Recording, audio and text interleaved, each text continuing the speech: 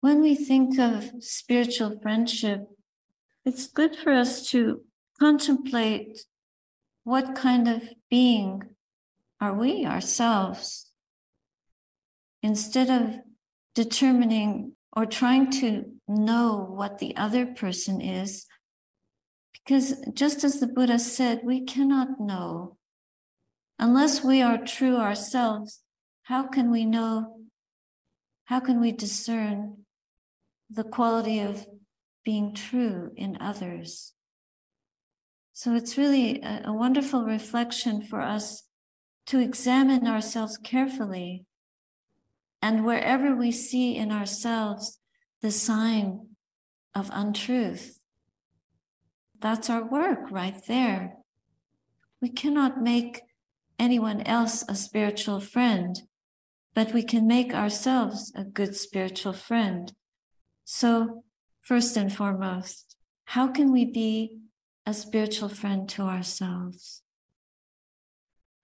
And if we want to know the joy, the beauty, and the benefit of true spiritual friendship, then we look within our own hearts and see what is our view, what is our intention, what is our sila, what is our livelihood, or the way we spend our time, what is our effort and energy, what is our samadhi, what is our wisdom, how is the Eightfold Noble Path unfolding within us? It's important for us to examine. And wherever we find that the Eightfold Path is not unfolding in us, then we get back on the path.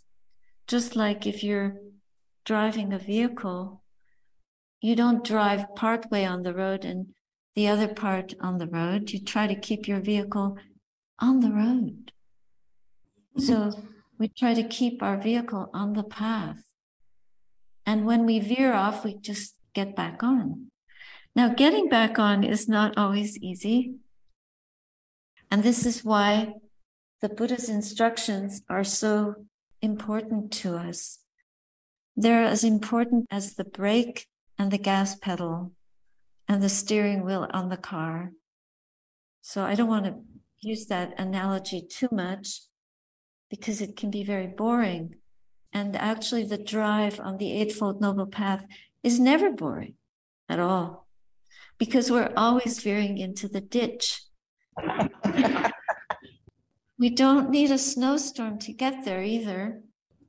We just seem to create our own storms. And this is a really valuable thing for us to acknowledge, that the mind is on fire or the mind is in a fever. And so if we are practicing sati panya, sati mindfulness, panya wisdom, they must always be good friends to each other. So if our speech is, I'm so mindful, but we've forgotten, I'm so wise, this is not the complete gear. We're not holding the steering wheel properly. We're not guiding the vehicle well. We need sati and panya together, plus a whole bunch of other qualities, but let's start with those two. With mindfulness and wisdom, when we're focusing on the fever in the mind, what do we know right away? As Dhamma practitioners, we know, number one, impermanent. Number two, imperfect. Number three, impersonal. Who is it that's on fire? Who is this person? Who is this man, woman, being, human, whatever you call yourself? Who is it? Barn owls always say, who? Imitate the owl and ask, who is there? Who is on fire? Is it anyone? Is there some being, solid being in there that's on fire? Or are these the hindrances completely out of control? At that moment, when we see imperfect, impermanent, it's all impermanent. Really? Where is 2022? Okay. It's gone. It's going. It's on the way out. Was it happiness or was it suffering? When the new year starts, Happy New Year, happy, happy, we're so happy. And then as the year unfolds, we get sad, sad, happy, sad, up, down, east, west, north, south. We are all over the map. Never mind the path. And Google, whatever device you're using, is not going to show you how to get back on track. So we use the Buddha's map. Where's the steering wheel? Where's the brake? Where's the gas pedal? We slow down, we stop, we look, we examine and see the mind holding the object. The object is what? Fever. The mind is on fire. Fire. What does it feel like? Hot. What else? Out of control. What else? Pressure. The heart is squeezing. Pain. Feel the suffering and know the imperfection. If we know our suffering, but we don't think of it as my suffering, our suffering, right away, we're seeing that quality of the true characteristic of that experience is it's empty. Who does it belong to? It's impermanent. There's no being. We need not hold this, own it, make a meal out of it, and end up crashing into it. What we're really crashing into is an artifice that we have created in the mind. Where does it exist? It's just a thought. It's a passing phenomena. It's anicca, dukkha, anatta.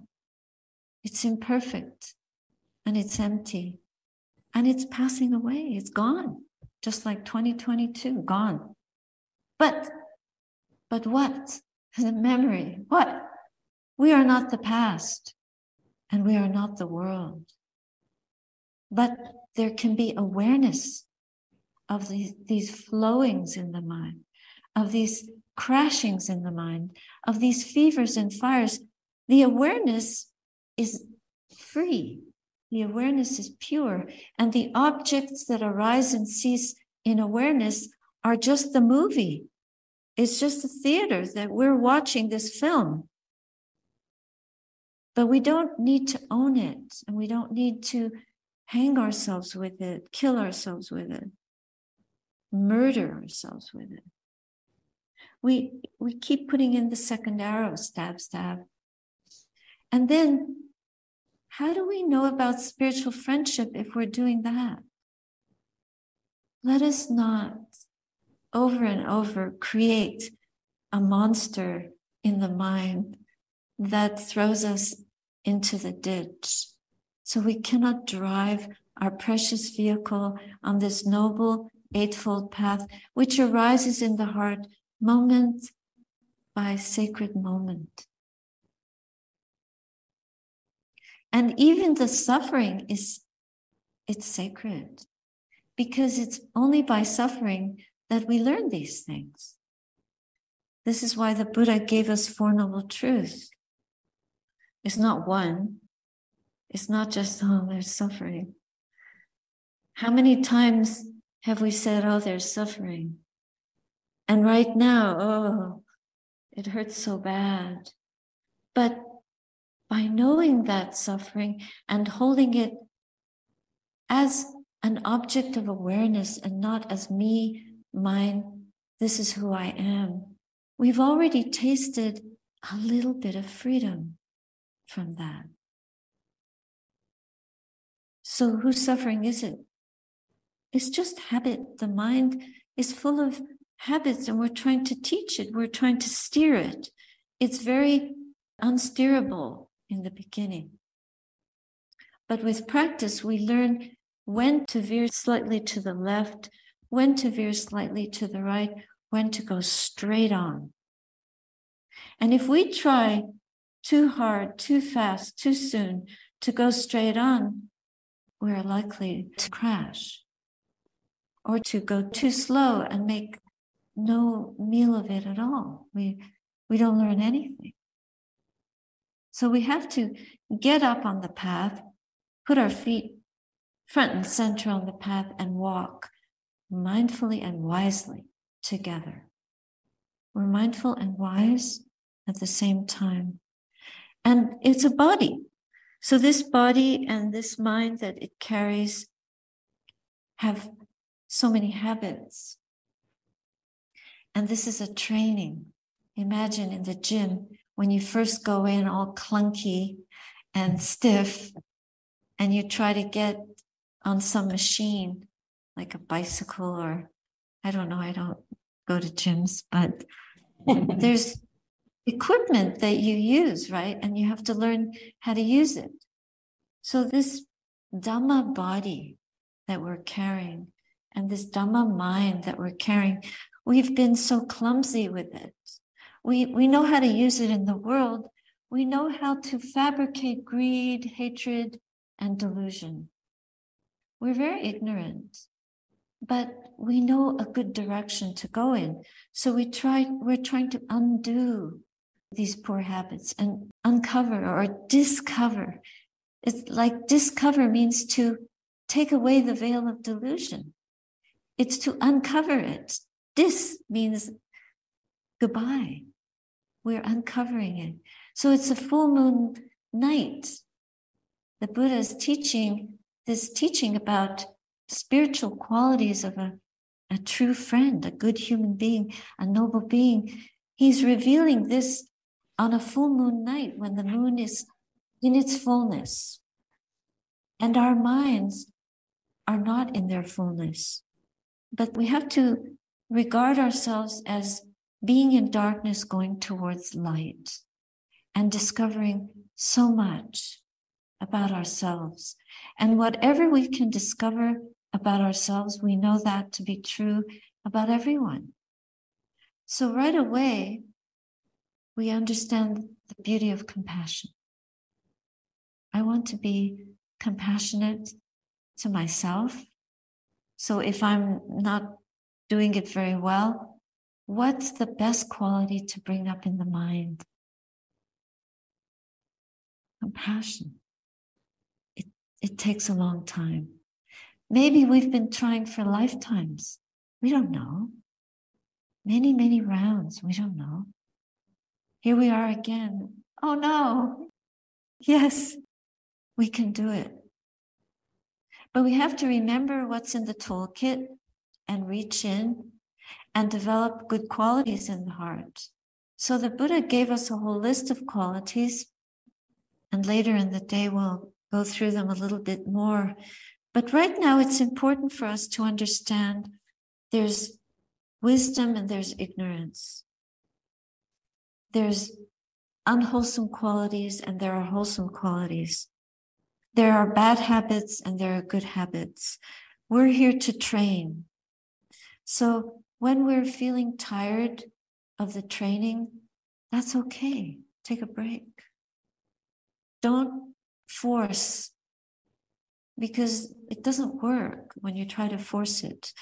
But through wise reflection, we can understand the value of developing wisdom and mindfulness so that we can identify our weak spots and get back on track and keep going. And not be discouraged by people around us who are giving us difficult messages. We can listen to the messages, but we have to also follow what our heart's wisdom is telling us.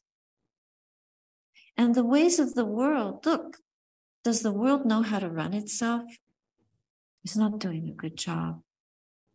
But that doesn't mean that we can't use suffering for our enlightenment. In fact, the Buddha says that's exactly what we should use for our own enlightenment. So the important thing when we're really in a fever and we're suffering is be a good spiritual friend to yourself and say, suffering, this is suffering. It arose and it's getting stronger. And I would like to have a happy new year, but this suffering is overwhelming right now. Right now. But this moment is impermanent. So if we hold it as my suffering, we've already dictated the next moment. So we have to be mindful of our speech, mindful of our action, mindful of our thinking. Are the thoughts wise? No. Are the thoughts wise? Yes. We can choose. Right thinking is right intention. The way we direct the mind, right view, is the way we understand the mind. Of course, we have to start with right view. What is our view of the world? There is karma. There is the result of good action and the result of poor action. So virtue is primary. And how we direct our mind is how we direct our vehicle. And how we listen to others will influence that. So if we're not getting wise instructions or wise messages, we should change our company. And if our mind is not good company, we should overhaul our thoughts. Overhaul means get out your toolkit. Steer your vehicle better. Do that which will make the hindrances subside. Sometimes we're trying too hard to practice and we're alone. We don't have the support. Then we can support ourselves in the best way we can by reassessing what we're actually doing with the mind. And remember the components of the Eightfold Path. Sometimes the best thing that we can do is chant. Take one beautiful word like karuna, compassion, and develop that one quality in the mind. Where is the compassion in the heart? How can I forgive myself? The mind is on fire. How can I cool it? What can I be grateful for in this moment? That's an act of compassion. Are we breathing? Are we standing? Do we have enough to eat? Are we living in a free country? There are so many yeses there. If we can pull together strands of gratitude, already we have the rope with which to pull ourselves out of the ditch. And that rope will help us to pull ourselves further along the Eightfold Noble Path.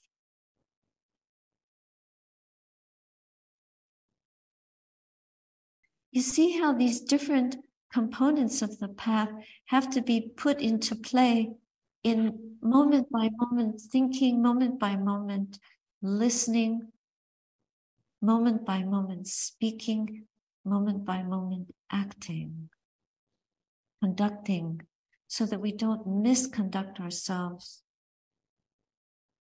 Then we decide what kind of being is this being? Is this a being who is developing wholesome qualities, or a being that is developing unwholesome qualities? So the fever of delusion is also very strong. But the fever of greed is stronger, and the fever of anger is perhaps stronger than both. Together, it's a mess. You gotta call 911 or call Buddha. 911 won't help us, but Buddha will. I try to use Buddha in our passcodes a lot. Oops.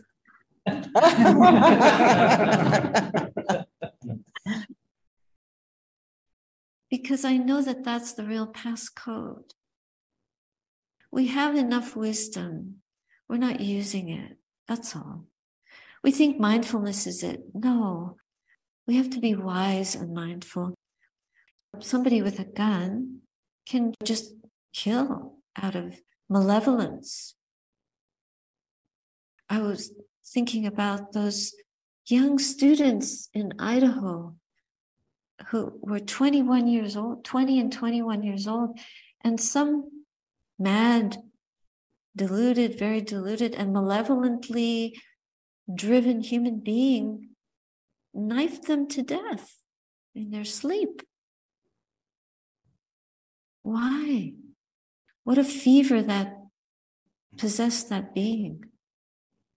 With these kinds of qualities, let's dedicate our practice to their suffering families. Can you imagine your young kid being murdered like that? And look what countries do to each other, indiscriminately tossing bombs here, there, and everywhere, missiles, destroying innocent beings by the thousand. What a mess this world is in. We can't control what goes on in other people, but we do have the power to direct our own mind. And our own mind is precious because this mind can influence other people, and other people have influenced this mind. So we have to choose what influences this mind. Is it the Buddha or is it ignorance? And if it's the Buddha, then virtue is our primary objective. So when our thoughts are on fire, because it's the thoughts in the mind that create the flames. We only see the flames.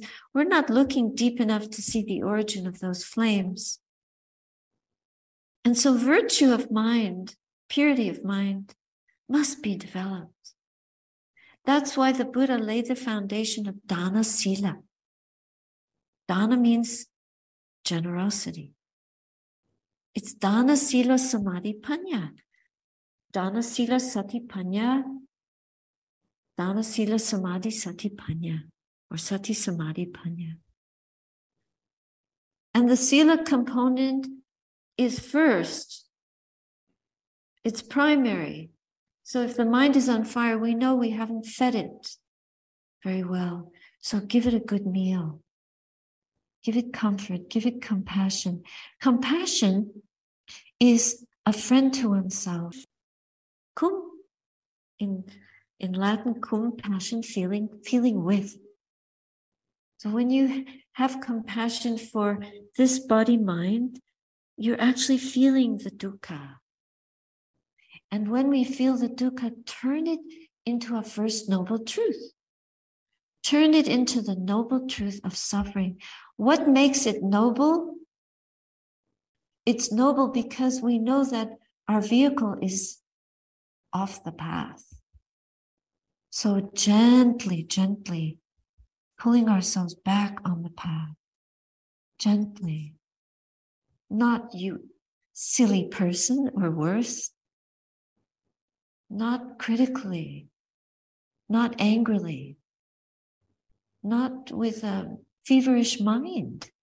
Because then we just feed the anger. How can you possibly distance your mind from anger when we speak to ourselves in angry tones? I'm no good. I'm hopeless. There I go again. What is that? That's not compassion.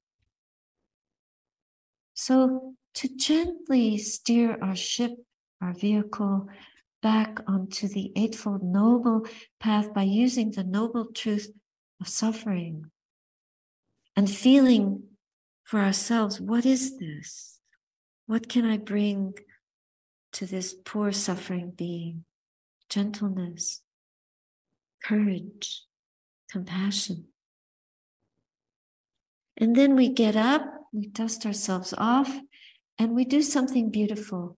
Sometimes we just offer a gift to someone, a gentle word, make a dedication, do a chant for your mom or your dad, for a sick relative, for the parents of those poor kids in Idaho, for the ignorant person that did that, for all the murderous leaders of this world. We chant for them and wish that they would do better because there's so much suffering that they're causing, and they will suffer the consequences themselves at some time. They will have to reap the poor results of their actions. Hell realm. hellish. We don't wish that on anyone, but people choose. We choose our actions. We're the directors of our own minds. So before we think about what I'm going to get, who's going to be my spiritual friend, it's very selfish. It's rather, how can I be, or this being, how can this being be made into a beautiful spiritual friend for the world? It means one who can develop harmlessness, one who can develop purity of mind and virtue. Just a wholesome intention is the way to begin. Dana, what gift can you give? And the other person may not even know who it's from. They don't need to know. But you know that if they find that gift on their doorstep or in their mailbox, they'll be so happy. It might be small. Like the other day, somebody gave us this really beautiful box of chocolate ginger. We saved some of it, made a little box out of the big box, and put them in the mailbox for our mail person. Just to give a simple gift can be the whole world for someone who's having a difficult day. So contemplate how to be generous to yourself and how to pull yourself out of whatever trouble you're in and offer that to the present moment as a gift to the present moment, a gift to yourself, but it's a gift to everyone. I'll stop now and we'll sit together.